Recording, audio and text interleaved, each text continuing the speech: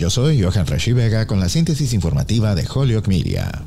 Al afirmar el jueves que apoyará la Constitución de los Estados Unidos, Maura Healey hizo historia 2 veces. Ahora es la primera mujer electa gobernadora de Massachusetts en asumir oficialmente el cargo. Y junto con la gobernadora electa de Oregon, Tina Kotek, se convierte en una de las primeras gobernadoras lesbianas en la historia de los Estados Unidos. Uniéndose a Healey estaba la exalcaldesa de Salem, Kim Driscoll, quien prestó juramento para convertirse en vicegobernadora. Juntas son el primer equipo de mujeres gobernadoras y tenientes en liderar un estado estadounidense. Hablando después de prestar juramento en el cargo estatal, Driscoll se apoyó en su experiencia municipal a describir la oportunidad que tenía ante sí el estado durante los próximos 4 años. Healey estableció prioridades para ayudar a abordar desafíos como la asequibilidad de la vivienda, la reforma fiscal, los costos del cuidado infantil, el desarrollo de la fuerza laboral, la financiación escolar, el transporte, la igualdad de oportunidades y el cambio climático.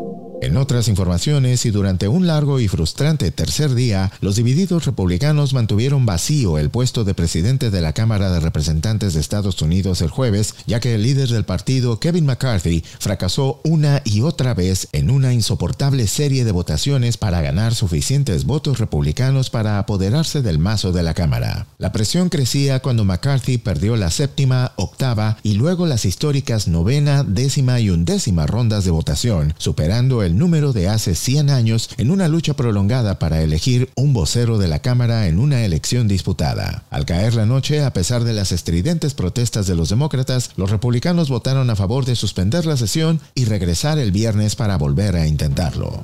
Yo soy Johan Rashi Vega y esta fue la síntesis informativa de Holyoke Media a través de WHMP.